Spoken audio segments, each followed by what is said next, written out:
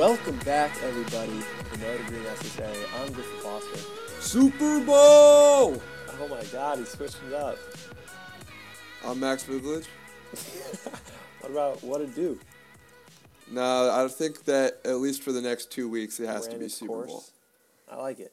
Well, this is our 71st episode, and if you didn't hear Max, Super Bowl!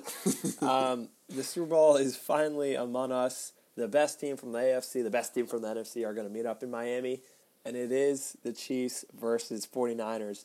I'm personally very excited for this game. I know Max is very nervous, as he should be, for this game, but also excited that they're in the Super Bowl. So let's start it off with our AFC Championship recap. It was the Titans with Derrick Henry, who was on a hot streak against the Chiefs with Patrick Mahomes. So what was your thought on this game? Well, I thought that this game was pretty indicative of what the Chiefs have been over the last few weeks, which is a team that starts slow and then really comes out hot in the second quarter and then in the second half. Because at the beginning of this game, it really felt like the Titans had everything rolling. The game was played exactly how you would want it, which was Henry was good. They obviously had a really good game plan to try to slow him down, and that allowed Ryan Tannehill to have a lot of success in the first two quarters through play action. And they went up 10-0 at one point, and then obviously 17-7.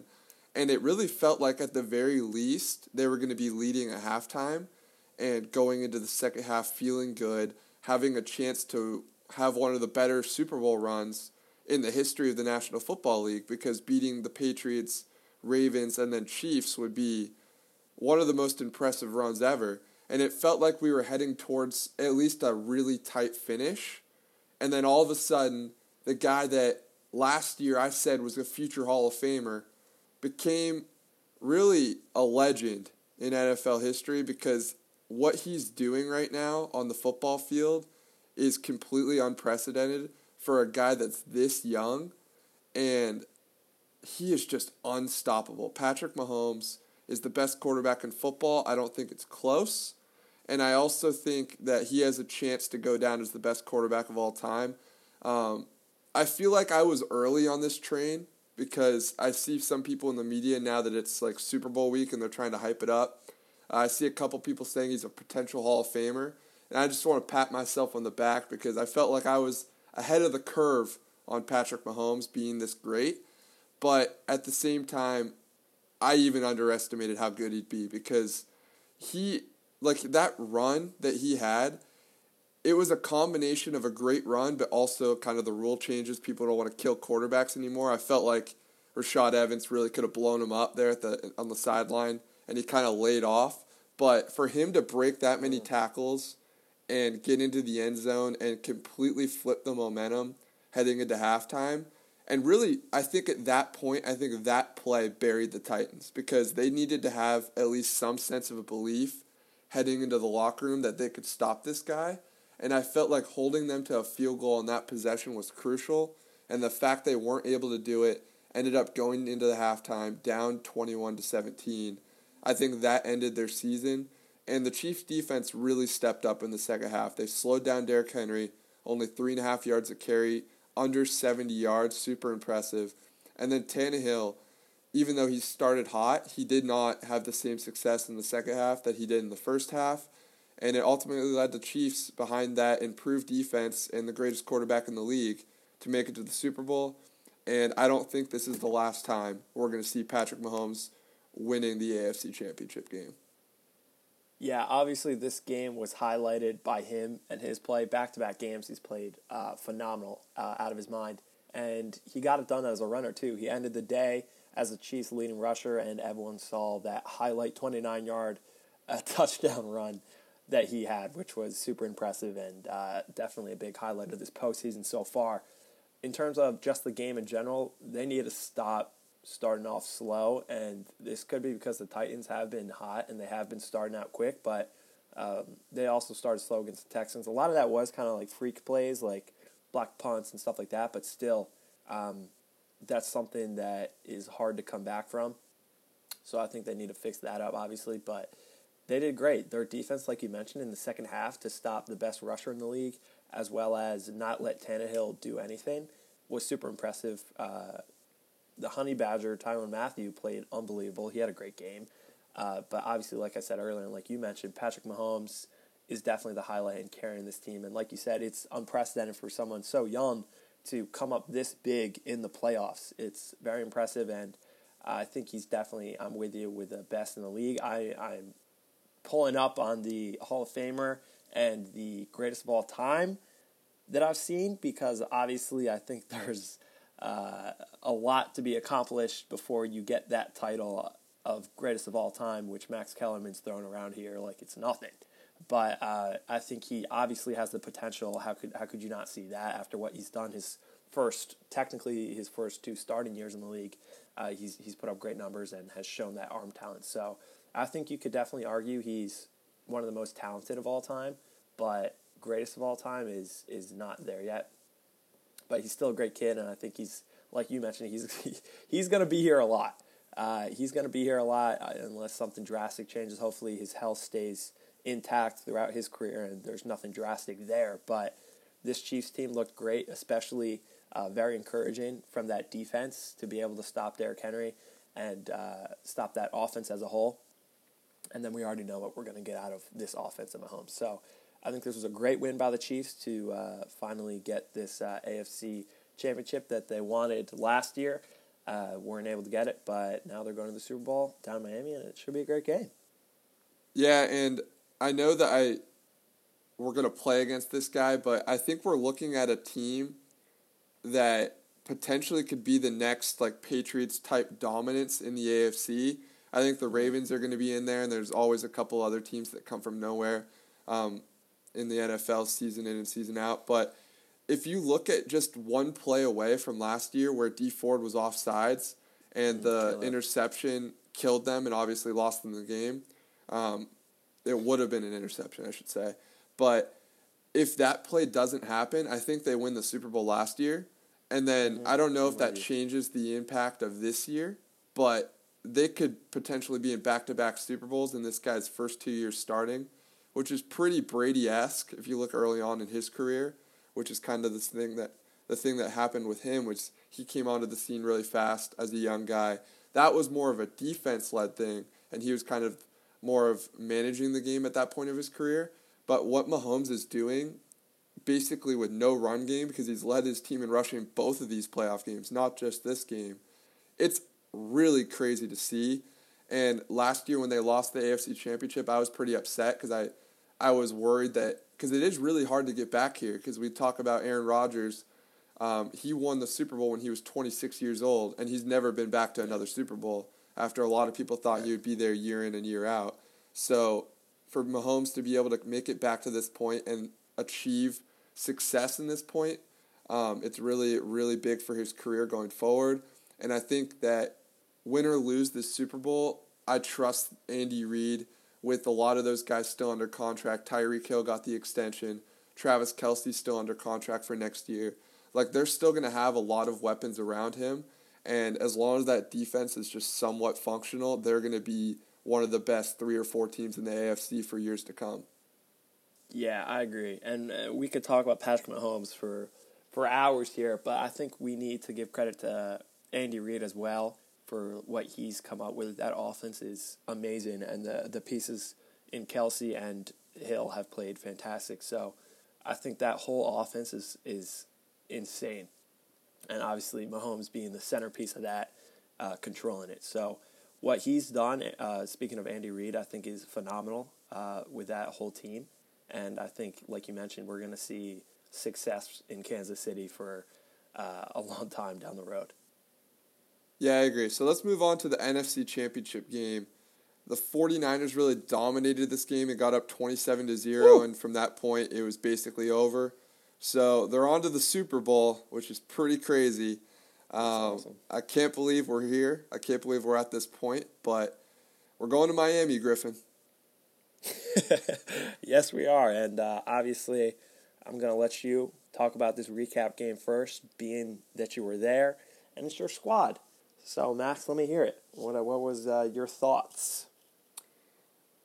if you told me before this game that we were going to throw for 77 passing yards, I wouldn't have believed you. Like, I don't think that there was any way that a team would throw for this few of yards and still score the amount of points that we did.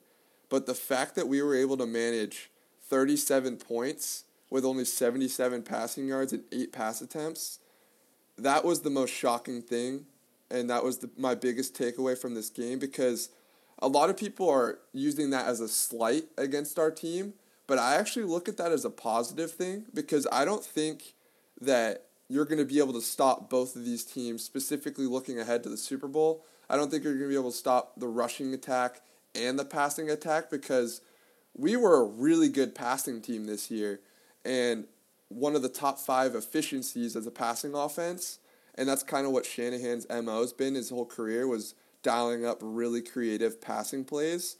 And the fact that we were able to run it 29 times with Raheem Mostert for 220 yards and 4 touchdowns was one of the craziest things, and probably the most surreal experience I've ever had at a game in my life. Because when I'm looking up at the scoreboard and I see that it says Raheem Mostert he's the first player in NFL playoff history to have over 200 yards and 4 touchdowns, I don't really know how to comprehend that. Like, we're 3 days removed from that game, and I still don't really understand what happened, because this is the guy that everyone's talking about his story now because of his performance, but it really is miraculous that he's been on 7 different teams throughout his career, and he's never had over 20 carries except for once in college. Like, his entire career since high school, he's basically been a backup running back and a special teams guy. And the fact that he was able to come out in this game and have this great of a performance, I just feel really happy for him.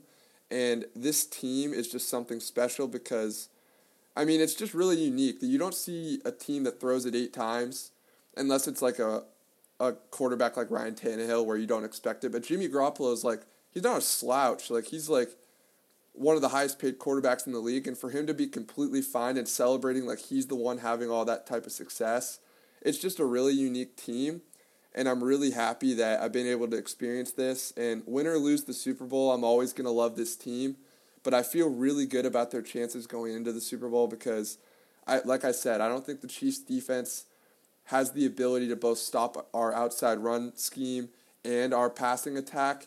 I feel like it's going to look a lot like the first quarter and a half with what the Titans tried to do with run the ball and play action. I think that's what's going to be our formula going into that Super Bowl.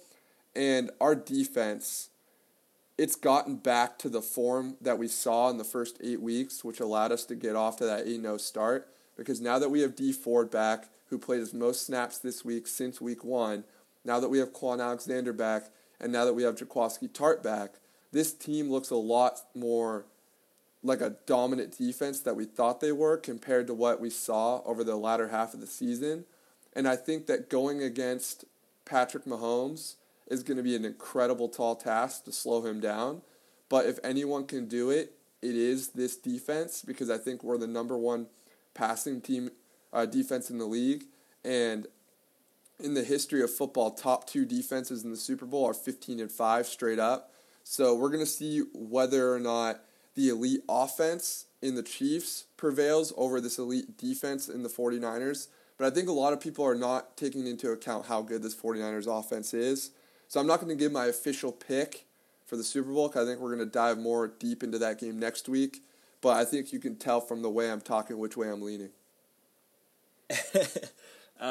Yeah, we will dive into the whole Super Bowl preview in our next pod, but there's a lot of interesting matchups, and it's really offense versus defense in terms of like elite teams here. So it's definitely something interesting to keep an eye on, and make sure you tune in for the next one where you'll hear our picks, and I'm pretty sure you know Max's, but you can definitely hear mine too. So in terms of the NFC Championship game, the 49ers dominated. I wasn't surprised. We both have been skeptical of the Packers this whole year. We both didn't think they were a 13-win team, thought they were less than that, and it showed in this game. 49ers dominated on every aspect. Their defensive line that showed up all season and against the Vikings the week prior did the same thing again, not giving Rodgers time and keeping him not comfortable back there in the pocket. And then the huge guy that everyone wants to talk about is Raheem Mostert. Unbelievable performance, and I think that's a testament to this run game that has been unstoppable at times. We saw it last week against the Vikings where they ran it every single play and scored a touchdown on a drive. That's something that is very, very hard to do, and when you can't stop it, it's impossible to play defense against this kind of team. So I think the Chiefs, obviously, that's going to be priority number one. And then, like you said, it's not like it's a Titans situation where you stop Derrick Henry and you win the game. Like the 49ers have gotten it done when they need to, passing the ball too. You can't forget about Kittle, Emmanuel Sanders, and Deebo Samuel, who had a fantastic game. And if you remember, the first drive of the 49ers, it was passing primarily, hitting Deebo for a deep ball, hitting him twice for a shorter and then a deeper ball. It looked like 49ers were getting whatever they wanted to in that aspect. So it's not like they couldn't pass. It's just that the run was working so well. Why stray away from it? So I'm not seeing it as if you stop the run, the Chiefs, you're going to win the game, because there's a whole other aspect to that. And that's something we can talk more about next pod. But I think it was really assuring just to see this run defense do it again against another team. Sorry, this run offense, my bad, against another team, and have the same kind of success, and one individual guy just have a huge day. Tevin Coleman, he's out, correct? Shanahan said he has a chance. His shoulder was dislocated, so they popped it back in. Right. So because it's football, that doesn't mean you're out like a month. It means you might play next week.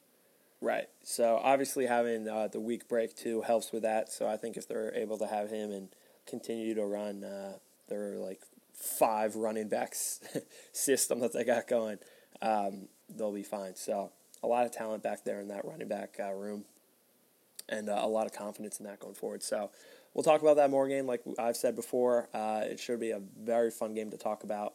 2 really good teams who both deserve to be here. So I'm looking forward to that for sure. But let's move on. Let's talk about Eli Manning. Haven't really talked about him a lot since Daniel Jones kind of took over, but he retired. He finally retired. A lot of people were skeptical if he was going to come back, he was going to go to another team, this. But he finally retired as a New York Giant. So after his luscious career, do you think he's a Hall of Famer? Yeah, I think that this is going to probably be a really big topic over the next couple days because of how up and down his career was. Because if you look at just the seasons, how many times he made the playoffs and whatnot, it's actually crazy how many times he actually missed the playoffs, and compared to the times that he made it. And outside of those 2 Super Bowl runs, he really only has 1 playoff win. So I know you can't really take away 2 Super Bowls, but it's actually crazy how Jekyll and Hyde his career was, because if you just take away a couple of crazy plays, he's probably not remembered the way he is. And I also think that because he's Peyton Manning's brother, it also probably gives him a little bit more of a bump just because of that name. But with all that being said, I do think he's a Hall of Famer, just because I'm more of a believer in there's a lot of definitions of what a Hall of Famer is, but the one that I really like the most is, can you tell the history of football without mentioning this guy's name? And you cannot talk about the last 2 decades of football without talking about Eli Manning, just because he has 2 of the best wins in playoff games that you're ever going to see, in Super Bowls, I should say. But beating that 18-0 Patriots team in the fashion that he did, leading that game-winning drive, having that crazy play where he got out of the sack and then threw it up to David Tyree for the helmet catch, that is a play that we're going to see for the rest of our lives on Super Bowl highlight reels, on best plays in NFL history. That is a play that you're never going to see again. And he had another one of those in the following Super Bowl in 2011, when he beat our 49ers in the NFC Championship game, heartbreaker.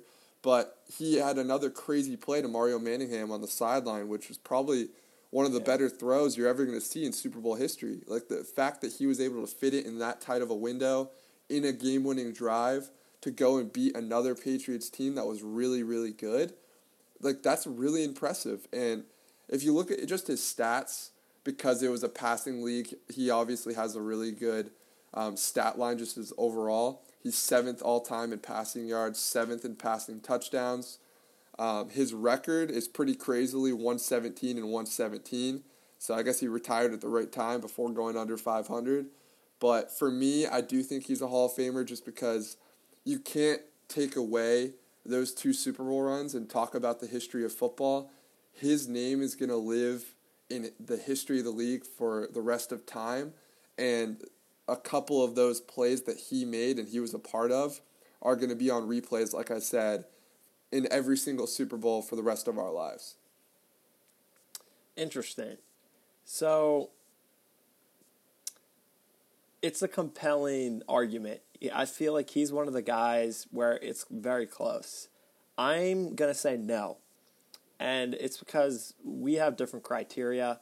I understand what you're saying. You know, if he's part of the league, you know, obviously the big plays he's made. And I'm forever grateful for Eli, despite him being in the same division as the Eagles and having to face them 2 times a year as much as we did. I don't think I'd be able to handle the Patriots having an undefeated season. I don't like Patriots fans being able to say that. I can't imagine it. So I'm very thankful for him in that aspect, but just in general, I don't think he's a Hall of Famer. Like you mentioned, the big thing is he doesn't even have a winning record in his career. That's crazy to me. You talk about the playoff appearances. That's crazy. You talk about the wins outside of the Super Bowl runs. Like, outside of those 2 Super Bowl runs, like, what does he have? He has 2 Super Bowl runs and 2 Super Bowl MVPs, which is unbelievable. Right, but you can't see. This kind of is similar to the Edelman conversation, in my opinion, because he has great playoff stats. Obviously, has the Super Bowls, but his regular season wasn't that great. Nothing special. So I know quarterback is a whole nother position, but I think you have to kind of use the same aspect here of saying how important is Super Bowls and how important is playoffs compared to not producing in the regular season. And I think those stats where he's top 10 and stuff can obviously be misleading. People are retiring early. It's about how long you've played. That's not the only thing, obviously, but the longer you play, obviously, the more stats you're going to put out, even if it's average numbers. So I'm not too big on that. I think the main thing is just his overall record. And sure, he has 2 Super Bowls, and it was against arguably the greatest team of all time in that Patriots team. But I don't think he deserves to be at that Hall of Fame level, considering the majority of his career outside these 2 fantastic seasons that he had. You know, he played a lot more than just 2 seasons, and for the rest of those, it wasn't Hall of Fame material. So I want to take out not take out, but I think you can't just disregard everything else and just say, well, he has 2 Super Bowls, but there's a lot more to it. So that's why I'm saying Eli isn't there. I think he's close. Like I mentioned when I started, I think he's fringe. Those obviously Super Bowls help a lot, but I think if you consider everything that he's done in his career, I don't think he's done enough to be considered as a Hall of Fame quarterback. Yeah, I'm with you on the fringe, but I'm gonna say he's fringe, but he's in. If you get what I'm saying. Fringe, but in. Yeah, I think that because it's not just the 2 Super Bowl rings, but it's the fact that he won MVP in both of them, and he led game-winning drives in both of them, to go along with, you can say the stats are a little bit fabricated, but top 10 in both, you can't deny that. And I think that he might not be a first ballot Hall of Famer, but when push comes to shove, eventually you're going to see him make it into the Hall of Fame, especially considering he has that Manning last name. But I like that we disagree. We got to see two different opinions on that, and I'm sure that it's going to be a very split conversation going forward in the media as well. So let's move on to the NBA All-Star Game. I believe the All-Star starters are coming out tomorrow night, and then the reserves come out next week. But we wanted to do our own All-Star predictions before they come out. So we're going to switch gears over to the NBA and talk about the All-Star Game. And I'm really excited about this. This was one of my favorite topics that we did last year because I think it's really controversial with a lot of these guys, especially on the bench. And this year, especially in the Eastern Conference, I found it was really tough to get 7 reserves. So let's dive right in. Which one do you want to start with, West or East? Let's go West. Okay, so let's do the Western Conference starters. I think it's pretty clear cut which 5 guys are the starters. I agree. So I'll let you read your list, and then probably we're going to agree. Okay, so first start off with LeBron James. He's had a fantastic year this year. His crazy, 17th year, 18th year? It's absolutely phenomenal. He's 35 years old. He's averaging 25, 7, and 11 assists, shooting 50% from the field and 34% from 3. I think he definitely deserves it. The Lakers are sitting at the top of the West, and they've played a great game. Great season. To go along with him, I'm going to go with his teammate Anthony Davis. I think he's having a great year as well, averaging about 27 points, 9 rebounds, and 2.6 blocks a game, shooting 50%, 30% from 3. I think he's fantastic. He's absolutely killing it. I'm a big fan of his. I think he's a really talented forward. And, the record and everything speaks for itself. Third, I'm going with Luka. Love the guy. I know you're a big fan of him too. He's played amazing. He's definitely in this running for sure. Can be considered for the MVP running as well. Having a great year. He's 20 years old, averaging 29 points a game, 9.7 rebounds, and 9 assists. That's incredible. He definitely deserves this starting nod for sure. And then the last guard I'm going with is none other than James Harden, averaging 37 points a game. Incredible. Averaging 7 assists to go with that. And he's shooting 36% from 3, which is a higher percentage than Luka, and a higher percentage than Anthony Davis, and a higher percentage than LeBron James. Is it above LeBron? Yes, it is above LeBron.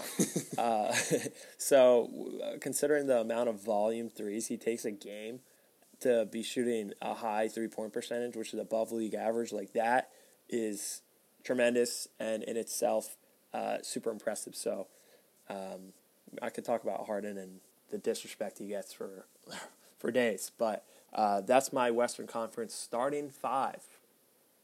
Yeah, we have the exact same starting 5. Wait, did you say your 5th guy? Yeah, I said Luka, James. I don't think you said Anthony your 5th guy. Davis. You said LeBron, Luka, Harden, Kawhi. Anthony Davis. Yeah, Kawhi. Okay, we have the same 5. I missed Kawhi. He's playing amazing this year again.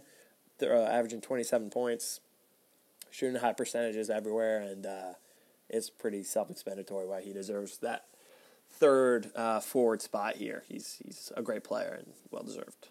Yep, so now that you said your 5th guy, we have the exact same starting 5. There we go. Yeah, I'll just talk about each guy a little bit. Harden, I agree with you. He's been very slighted, and I think that's just going to become his career arc, but he's had a rough week, and his average is all the way down to 37 points per game, so that's tough. I wonder what averaging 37 points per game is like and then getting the hate that he gets. So, I don't know. Luka, it's crazy that he is 20 years old and he's doing what he's doing. I think right now he's second in MVP behind only Giannis. So, great for him to just have these numbers right now. It sucks that they lost Dwight Powell last night to an Achilles. I think they need to make a move to find another guy for him because they're kind of slacking against some of the top teams in the West, which is what's going to happen in the playoffs. LeBron and AD, the Lakers, they're a lot better than a lot of people anticipated, including myself, as far as the regular season and the immediate success they've had. So I think that they deserve to have both those guys as the starters.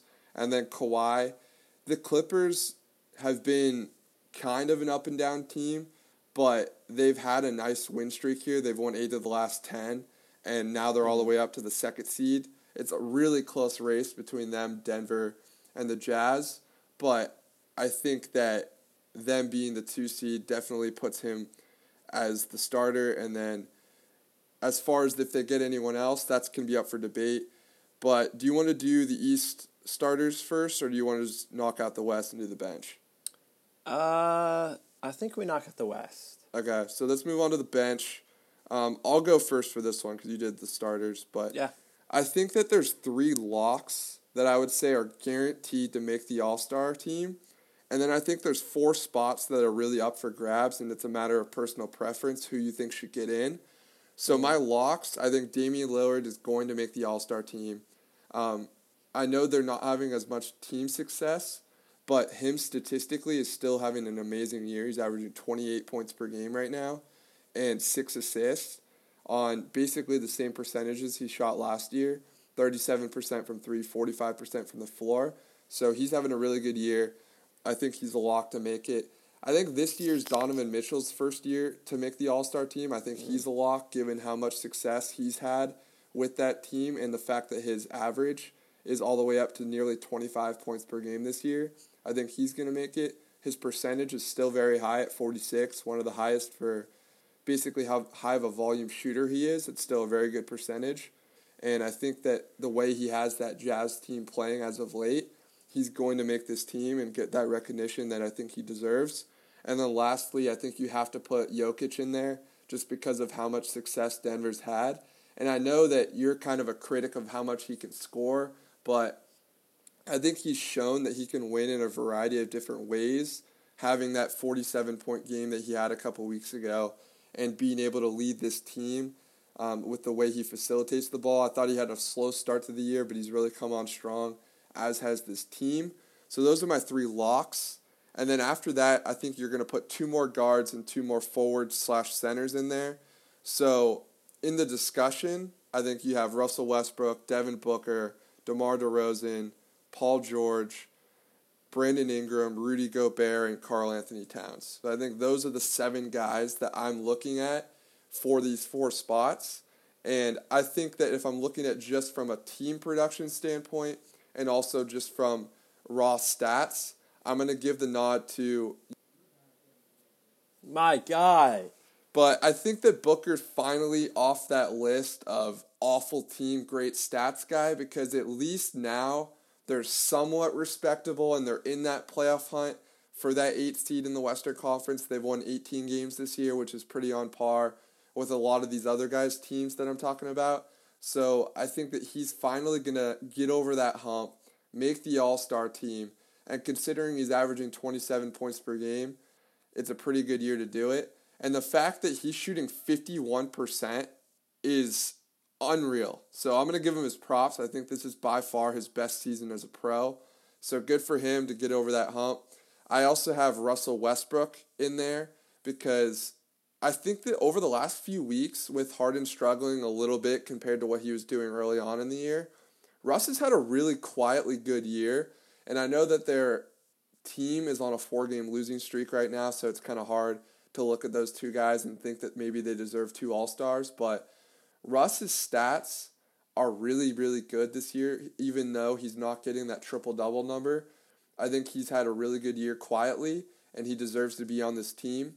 So those are my 2 guards. So I'm going to leave DeMar DeRozan out of this conversation. I don't think that his numbers, just compared to those 2 guys, is as good.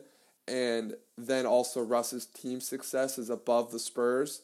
So even though DeMar's had an incredible run here, where he's scoring over 20 points per game on over 50%, I don't think he's going to make the All-Star team this year. So for my 2 forward spots/center, I give it to Karl Anthony Towns. I just think that I wanted to put one more true big in there. So I was looking at him versus Rudy Gobert, and I decided to give it to Cat. and I think he'll probably get in because I don't think the media and the coaches are going to give 2 All-Stars to the Utah Jazz. And then my last one, this one was really hard because when you're looking at the Clippers, you're like, they probably deserve another guy, but Paul George hasn't played enough games where I think that he deserves to make it. So I decided to give the last spot to Brandon Ingram. And I know that you're probably going to give it to him because when we talked NBA last time, you talked about how you thought he was going to make the All-Star team. And he's had a great year. I think that with Zion coming back tonight, they have a real chance to make this 8 seed. And his improvement from the floor as a passer, as a shooter from the three-point line, it's really evident. And I think that he has really made that leap in New Orleans this year. So I just wanted to give him the recognition and let him have this final spot on the All-Star team. All right. So we have the same one, pretty much. Okay, I'm still, there's one spot, the last spot, I still haven't decided, believe it or not. Okay. But let me just run through everyone. The locks that you had are the same, except for Jokic. Damian Lillard, 27 points. You don't think Jokic is a lock? I would rather take Cat than You're Jokic. on crack cocaine, Griffin. He's only averaging 6 assists this year, which is a lot. It doesn't matter. They're gonna get an All-Star because they're the 3rd seed. Well, in the obviously, West right now. I know, but I'm just saying, should he be a lock? Yes. That's where I don't think so. I think Cat is having a better year than him. But I don't think, I'm not going to call anyone a lock in the center because I feel like Gobert, like you mentioned, is also a possibility, but I don't think he'll make it because, like you mentioned, it's kind of like a politics thing. If you're doing good, you need an all-star in there, despite if they're playing at that level. But nonetheless, Damian Lillard definitely deserves it. 27, 7.5. He's unbelievable guard. Donovan Mitchell, I'm with you too. I think he's a lock there too. He's played fantastic, and I think they've won a lot of their games recently. So by the time this gets closer and closer, I think they're going to be a better and better team. And the numbers he's put up with a shooting percentage is something to look at and definitely deserving of his first All-Star nod there. Next, I'll talk Jokic. I think he does deserve to be here. Don't get me wrong. But he's having a down year from last year, obviously, where people were talking MVP for him, which I wasn't a huge fan of. But he's still putting up good numbers, averaging right now 19, shooting 50%, which is good, 32%, which is from 3, which is up from his last year. And then 10 rebounds, 6 assists, a little bit of a dip from last year. And that says it there. So he's still having a good year. I'm not saying he's not, but I think talking about Cat, going over to him, I think what he's done this year is really great. Averaging what he's averaging has been amazing. And I know he's always had great numbers throughout his career, and it's tough with that Timberwolves team not being that great. But to put up the numbers he's having with his efficiency, and he's shooting over 40% from 3, which is crazy. And it's not like he takes 1 3 a game. He's taking a lot of 3s a game, and he's just turned into an elite shooter. And that's not even mentioning, the rebounds that he gets. He's averaging 4 assists this year, and he's done good on the defensive end, which has kind of been an issue at points. So I think he's had a great year, and he deserves that spot as well. So I'm giving Cat and Jokic those spots. Devin Booker, moving on. I think he is also a guy that you have to include here. Everyone knows, especially Max, I love Devin Booker, and I think he should have made it last year. Even though their team wasn't too great, he was putting up great numbers on a bad team, which some people think it's easy, but I think it's more than that. He's getting the same kind of shots he got last year this year, and he's putting up the same numbers except for a higher shooting percentage, which is great, both from the field and from 3. He's averaging 51 right now compared to 46 last year, and then he's up 4 percentages from 3-point from 32 up to 36. So that's impressive. Hopefully, he can keep that going the whole season. But overall, his numbers have been great past couple of years, and this year it's sticking out because they have more wins. But I think he's a great player, and he definitely deserves his first All-Star nod. Next, I'm going with Russell too. Russell Westbrook, he's had great numbers, and like you mentioned, I don't know if the Rockets right now deserve it, but I think it's stupid to kind of just leave him out of that because of that. The numbers he's put on have been great, doing what he typically does. You know, his efficiency is up from last year.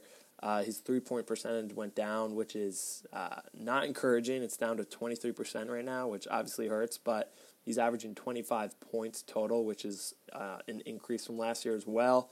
And everything else, what he's done for that team, he's really stepped up, and at times he's looked like the best player on that team, even though I think James is the best player, but there's times where he's stepped up and really proven what he's about.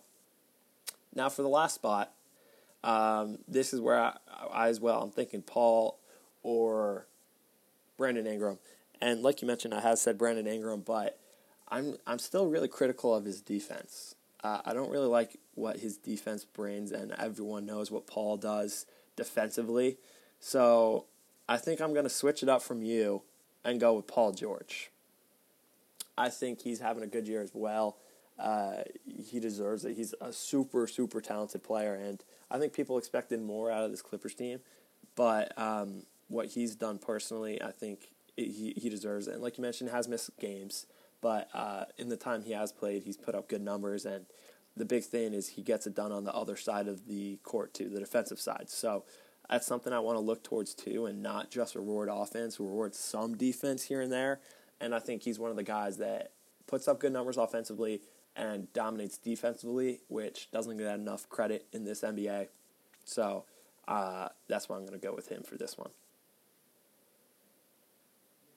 Yeah, I think you can't go wrong with either of those guys, but I gave Ingram the nod just because Paul George has only played 26 games so far, and I don't know. I might be wrong. It might be Paul George, but we'll see what happens. I think Ingram's had an incredible year, and we're going to see what this team in New Orleans has in them now that Zion's back. So let's move on to the East. I think we're going to have a lot more disagreements on this side just because of how tough it is to pick the reserves, but the starters for me are pretty clear-cut, just like the West, so I don't know if you find it that way, so let me hear your starters. Yeah, so I think it is pretty simple. Let's start with the easiest one to pick, being Giannis Antetokounmpo, having a great year like he typically does. There's not really any confusion for this. I think every single person has Giannis in their all-star starters. So not surprised here. And obviously he's having another great year from what he's had last year. He's up in points. He's a little bit down field goal percentage. He's up dramatically in 3-point percentage. And then everything else is pretty much on par. So considering everything, he obviously deserves this nod. Next, I'm going with Siakam. I think he absolutely deserves this too. He's averaging insane numbers, which he might win Most Improved Player back-to-back, which is incredible. But to average 25 points, 8 rebounds, while being a great defender is impressive. And to see what the Raptors have done, sitting in a good spot in that Eastern Conference, he deserves credit when credit's due, and he definitely deserves this spot to go alongside Giannis.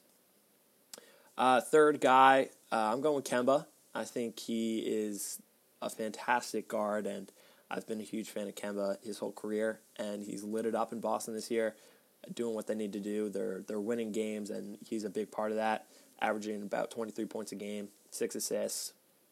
He's done great. Last starter for me. No, sorry, second to last. You only want to start I 4 know, guys, seriously. huh? The fifth guy doesn't deserve it.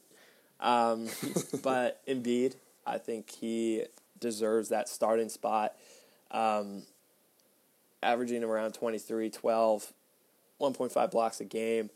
I think he's the best center in the Eastern Conference. I don't think that's even close. And I think he's the best center in the NBA. But this season. Obviously, it's been an interesting one for him, up and down, but I still think there's no one you can start over him. Certainly not Bam Adebayo. So I'm liking Embiid for that spot. And then my last spot, I'm going with Trae Young. He's putting up great numbers. What? Yup, he's putting up great numbers. And I've always been a proponent of, don't weigh team success that much. Well, no, I do weigh it a lot. But at the end of the day, he's averaging 29 points a game and 8 assists. Like, I know I was talking about defense earlier, and he's not a great defender. But what he's done, I think he deserves that starting spot as the other guard. I don't know what other guard to put over him, especially considering the numbers that he's produced.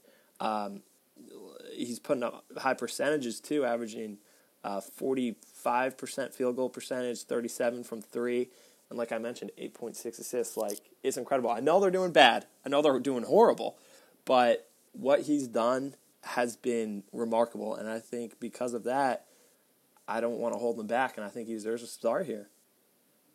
Yeah, I kind of have a personal rule where you have to win more than 10 games through the first 44 to even make the All-Star team. Mm-hmm. So I'm sorry, Trae Young.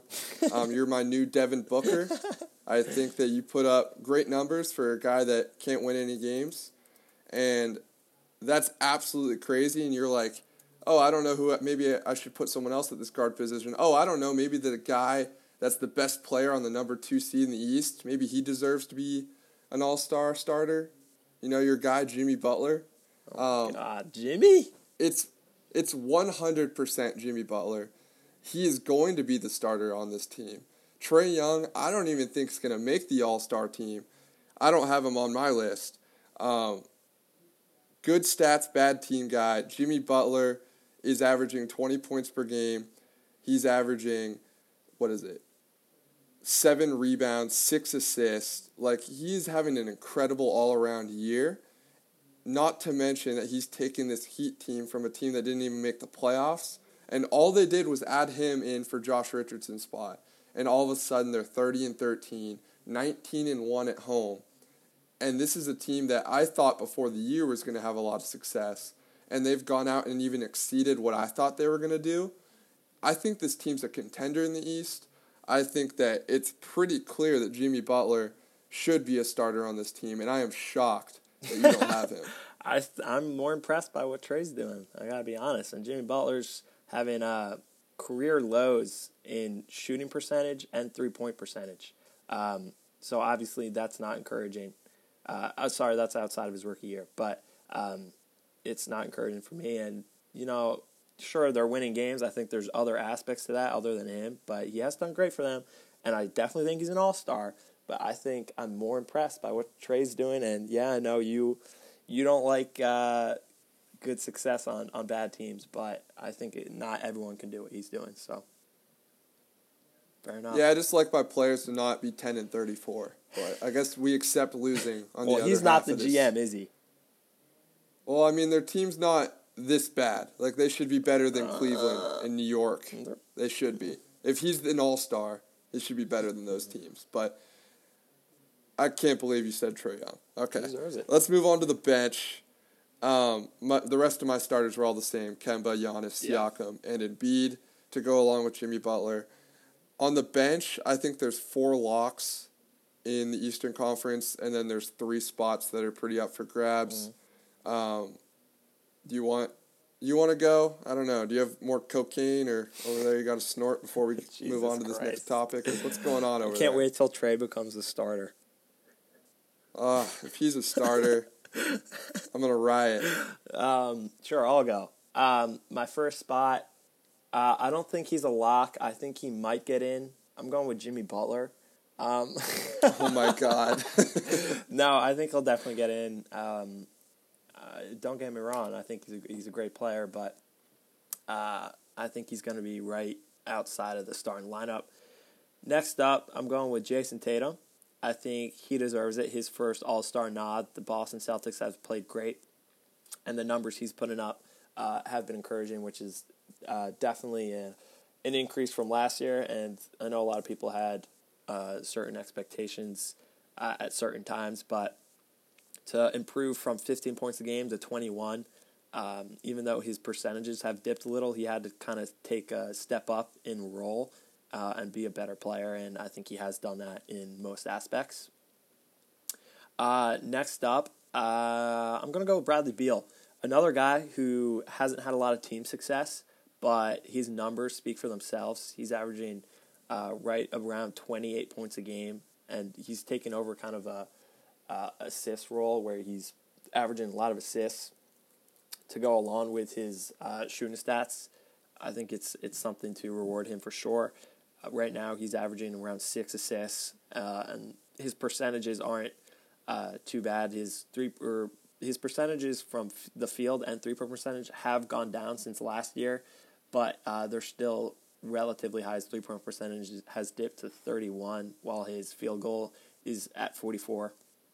So it's around the average, but averaging 27 points, I think 6 assists, deserves an Eastern Reserve spot. Moving on, Chris Middleton, I think he also deserves a spot. You have to take success as you like to say, but a lot of people, you have to look at success, and what he's done being the number 2 option on the best team in the league is impressive. Averaging 19 points a game, playing good defense, and kind of being that secondary star to go with Giannis, I think's impressive. Okay, so next up, I'm going to go with Bam Adebayo. He's kind of come onto the scene, and a lot of people love him. Not super high on him, but I do think he's a good player, and obviously I think he deserves that other spot here as the All-Star reserves. They've had a good year, and he's kind of been the breakout guy for them, averaging almost double what he did last year in points, shooting almost 60% from the field. Not a three-point shooter, but everything else has gone up. His rebounds have gone up, his assists gone up, steals, blocks, everything has gone up, and he looks like a great player, and what he can do outside of just posting up, he can actually kind of handle the ball a little bit and run the floor. It's impressive, so I think he deserves that other center spot.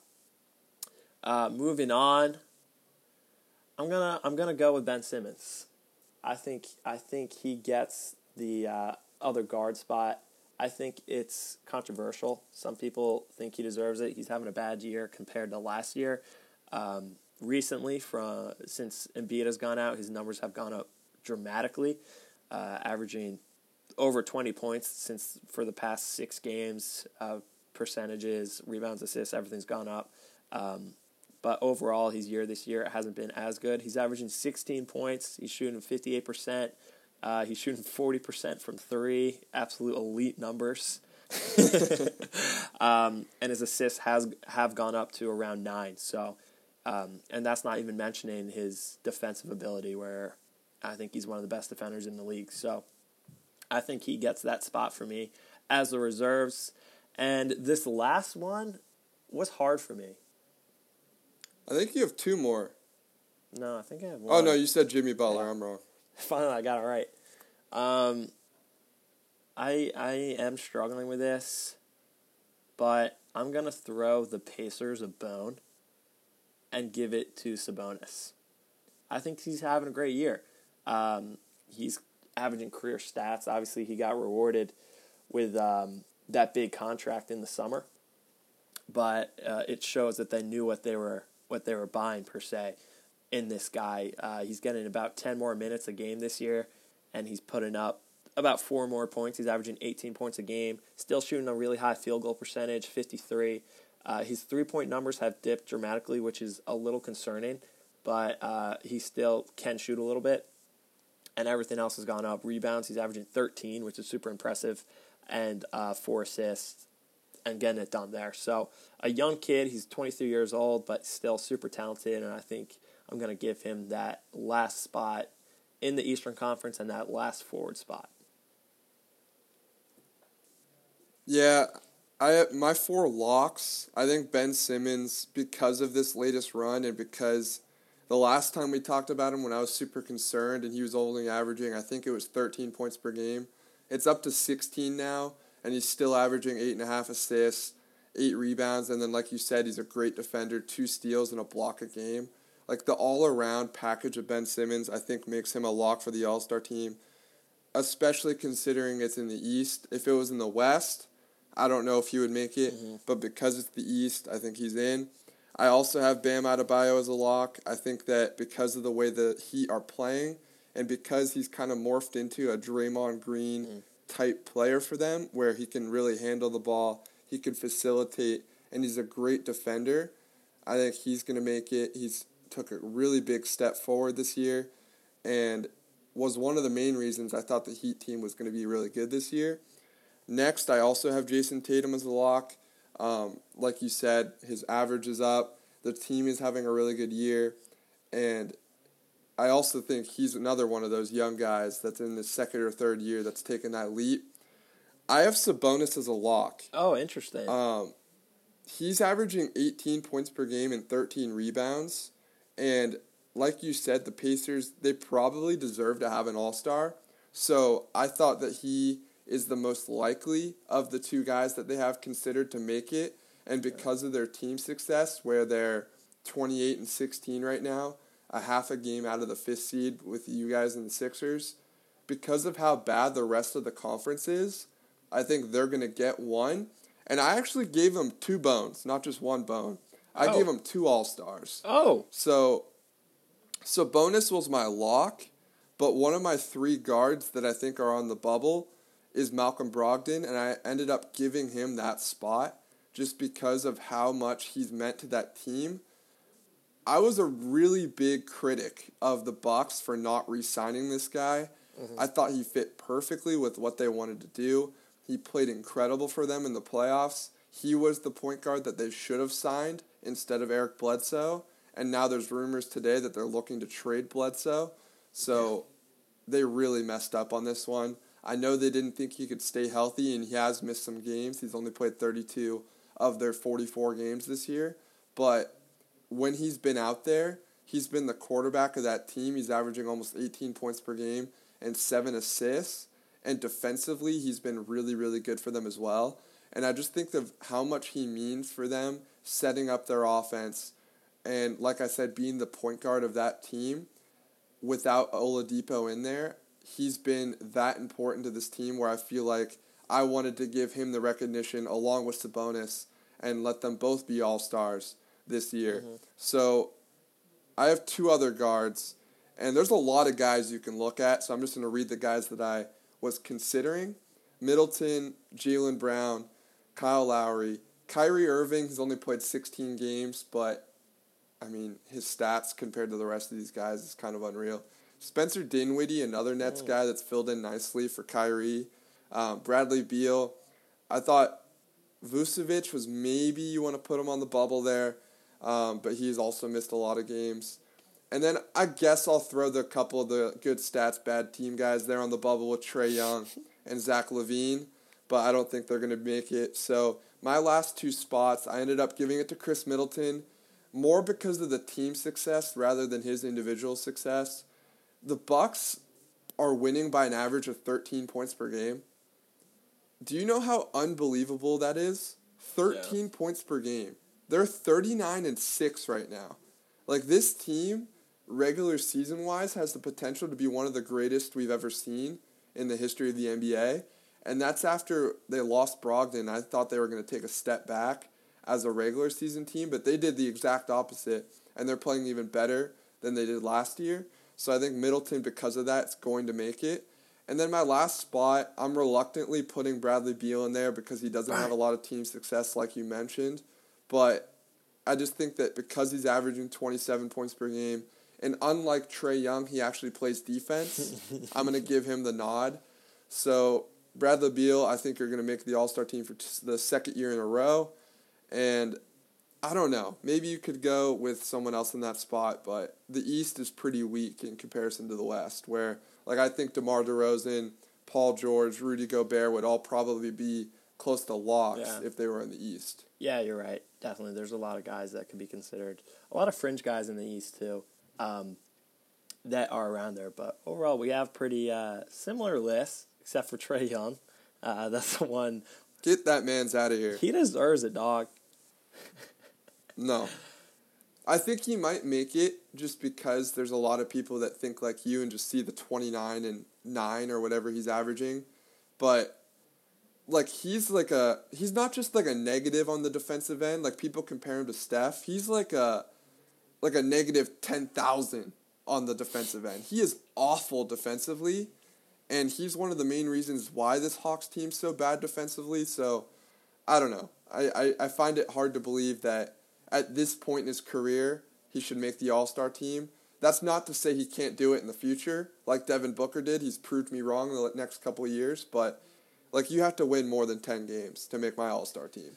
Yeah, I mean, it's valid. I still think it's, Kemba won 23 games last year when he was a starter, but I think a lot of that had to do with the hometown thing. Yeah, it makes sense. I get that.